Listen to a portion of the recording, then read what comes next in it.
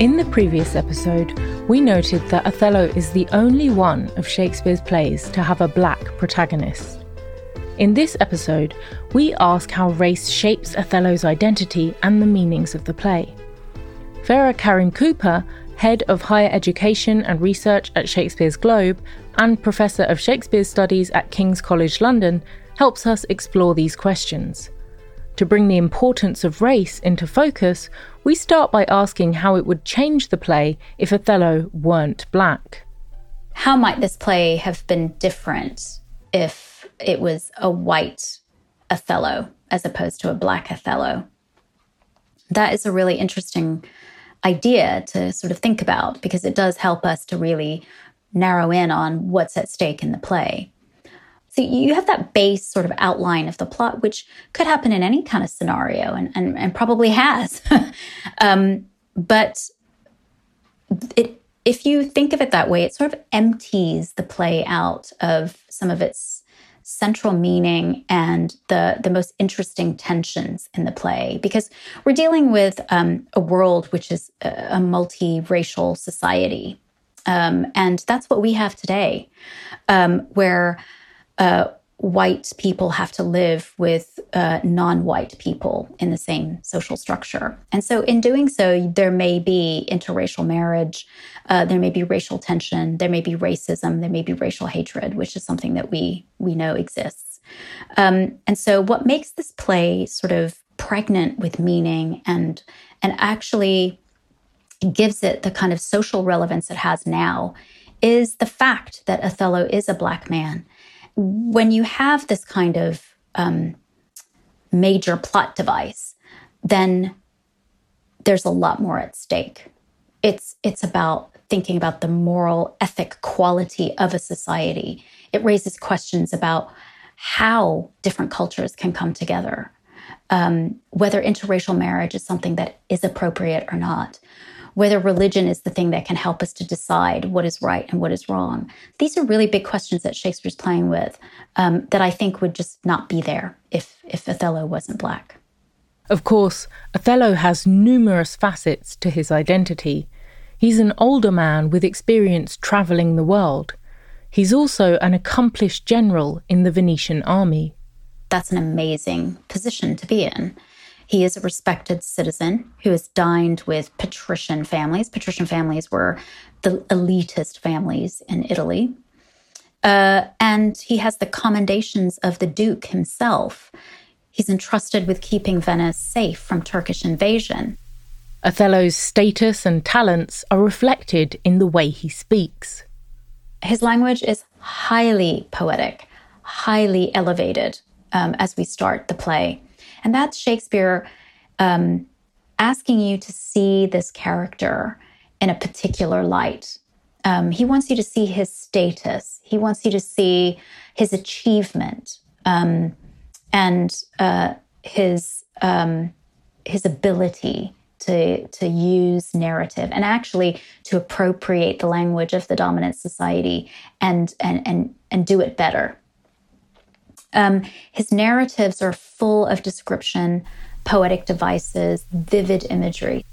Othello's poetic narratives are even compelling to Brabantio, Desdemona's father. We hear that he oft invited Othello to his home to tell the story of his life, and even loved him. But when he marries Desdemona, who is a daughter of a patrician family, then you begin to feel the effects of the structural racism at the heart of the city. After Othello elopes with Desdemona, Brabantio's love turns to hatred and anger. A father might express anger at any man who elopes with his daughter. But when Brabantio confronts Othello, he expresses that hatred, as we noted in the last episode, in racial terms, asking how Desdemona could run away to the sooty bosom of such a thing as thou. Notably, however, those who favour Othello also express their feelings in racial terms. You might notice when you read the text that often Othello isn't referred to by the other characters as Othello. He's often called the Moor over and over again. And this objectifies him and objectifies his race and also his foreignness. The Duke says he's far more fair than black. And what he's doing there is he's elevating whiteness above blackness. It's interesting because it sounds like he's saying, see how white some black men can be? And isn't that a great thing? Othello then internalizes the racism of the society in which he's in. The way that society disparages Othello's race and the way he absorbs some of that racialized perspective is part of what undoes him. The other part, of course, is Iago's plotting, which also seems to be racially motivated. He also uses very inflammatory language. The racialized tenor of the play actually comes a lot from Iago's speeches.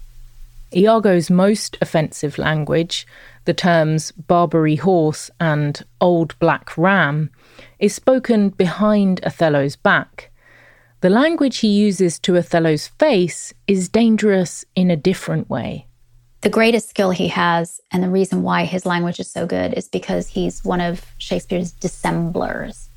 Iago's skill in dissembling or concealing the truth is key to one of the play's big questions.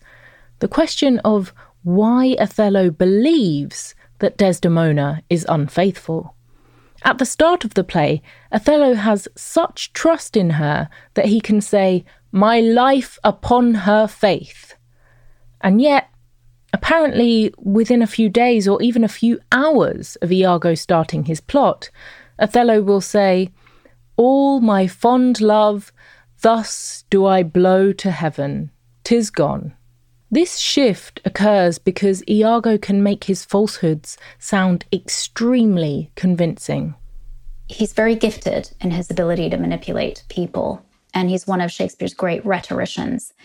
He understands something quite central about the human condition, and this is what's dangerous about a villain that's so smart, is that he understands there's no such thing as reality, there's only perception. And so once you understand that, and you know other people don't necessarily understand that, then you can manipulate people's realities by manipulating their perception. When Cassio moves quickly off stage, Iago says he stole away guilty-like, planting the seed in Othello's mind that Cassio has some crime to hide. Cassio was, of course, only asking Desdemona to plead his case to Othello. But Iago also cleverly perverts how Othello perceives Desdemona's pleading. When she asks Othello to pardon Cassio, Othello interprets this request just as Iago suggested, as evidence that Cassio and Desdemona are having an affair. Iago is skilled at manipulating perception because he understands other people so well. This understanding of people is also central to another one of Iago's strategies. Use other people's weaknesses and mistakes in order to build your case. So Othello's insecurity as a foreigner, as a black man in a white society or in a white space, is used against him. Cassio's inability to hold his drink, Desdemona's kindness and generosity, and Emilia's desire for approval. So he understands these weak elements of these characters and he uses them to his advantage. Still, while Iago may be skilled at identifying Othello's weak points, those weak points only exist because society and its structural racism have created them. Even at the beginning of the play, before Iago begins to work his deception, Othello has a sense of insecurity as a foreigner. On one level, Othello is very aware of his capacities, of his authority, his superiority in terms of his martial skill, and also his awareness of his achievement.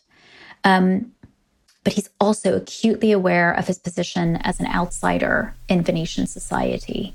This awareness comes out in how Othello expresses his grief when he realises that Iago has deceived him. Before he takes his own life, Othello speaks of himself in terms that reflect how society sees him, as an outsider. The play begins with the threat of invasion from the ultimate other, the Turks. At the play's end, As we noted in the last episode, Othello represents himself as one of those enemy Turks.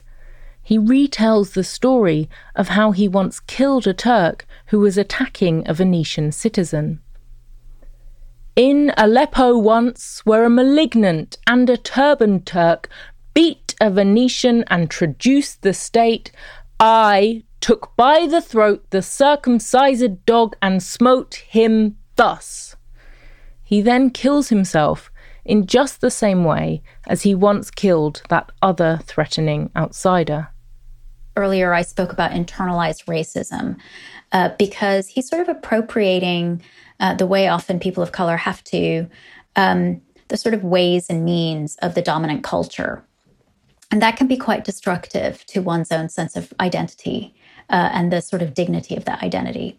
And at the end, when he kills himself, it becomes an act of shame and self-loathing that seems to embody a lot of the culture's fears of his own power, his abilities, his prowess, his skill, and his talent. If Othello's destruction is partly the result of these racialized fears, this raises another question. Is this a play that simply represents racism? Or is it a racist play? You can easily argue that it's racist if you get to the end of the play and you find that this character, this man, has been completely destroyed. And some people argue it is because of his own racial insecurities, and those vulnerabilities were made available to Iago. And so he then falls into the old stereotype about Black men, which is that he's actually over-emotional, he's violent, and doesn't have the capacity for empathy and understanding and reason. And these were ideas that were circulating around at the time about Black people. So you could argue, yes, Shakespeare's landed on that, and that's the moral lesson. I don't choose to see it that way necessarily. I think the issue doesn't even reside within Iago. It resides within the structures that have forced them together in the first place. And those are deeply racist. And so is the world that this play was written in. And that's all inherited. We're still dealing with that structure today. I don't know if it's a racist play. If you think about the depiction and the way in which people talked about Blackness in this time period, Othello doesn't always fit those categories neatly. There is an empathy. The fact that Shakespeare brings his eloquence back at the end, because it sort of wavers in the middle of the play, his language patterns change and shift as his emotional state does. And so when he comes back to himself and is full of pain and agony, his eloquence reappears, which means that we are meant to empathize. Othello's speech patterns are so significant because language in Shakespeare is the most important window into character. Othello begins the play as its most moving and poetic speaker. He is one of the most beautiful speakers in all of Shakespeare. I mean, people have referred to it as Othello's music. We'll look at one of those musical speeches in the next episode, when Othello recounts tales of his youthful adventures, of most disastrous chances of moving accidents by flood and field. But as the play progresses, his speech patterns shift and change. And this aligns with his emotional and cognitive dismantling that takes place. Iago is systematically dismantling his sense of self. The height of this dismantling occurs when Iago provokes Othello into imagining Cassio and Desdemona in bed together. Othello's language disintegrates into disjointed phrases and curses. Lie with her? Zounds, that's fulsome. Handkerchief, confessions, handkerchief. Pish, noses, ears and lips. Is it possible? But by the end of the play, he recovers his eloquence to speak movingly of Desdemona as a pearl richer than all his tribe. So Shakespeare, again, is using language as something that is reflecting the inner life of the character. In Shakespeare, mind and speech are co-expressive, and they're reflective of character, identity, status, and selfhood as well. Othello's restored eloquence at the play's end signals growth in his self-understanding and makes a renewed claim on our empathy. But how far is our empathy meant to go? We might see Othello as a victim of Iago's plot, but we see Desdemona too as a victim of Othello's violence. She demonstrates a fierce love and commitment to him by defying the patriarchal demands on her to marry according to her father's wishes. I mean, that is huge in this time period for a woman to go against her family's wishes, particularly a woman in an elite ruling family. So that seemed quite unthinkable. So she's this incredibly brave woman. But then as the play progresses and we find that she's starting to see a change in Othello's behavior, you could say it's really admirable that she's steadfast in her loyalty to him and protects him at the end. And so you can see that as actually that's a really admirable quality. I think a radical feminist would want to see her resist his patriarchal rule as well, you know, his need to perform some sort of strange honor killing. And she is a victim of both Iago and Othello. Desdemona and Iago are described in terms of extreme virtue and vice. Desdemona is compared to an angel and Iago to a devil. But they're also more complicated than these simple labels would suggest. Iago is an intelligent person who is restricted by the class structure of his society. In Venetian society, it is absolutely impossible to socially climb into the patrician elite. There is a handful of ruling families, and that will be the case for hundreds of years. So you have these different people who are vying for some sort of status. So Iago being one of them, and hence his resentment about Cassio's promotion.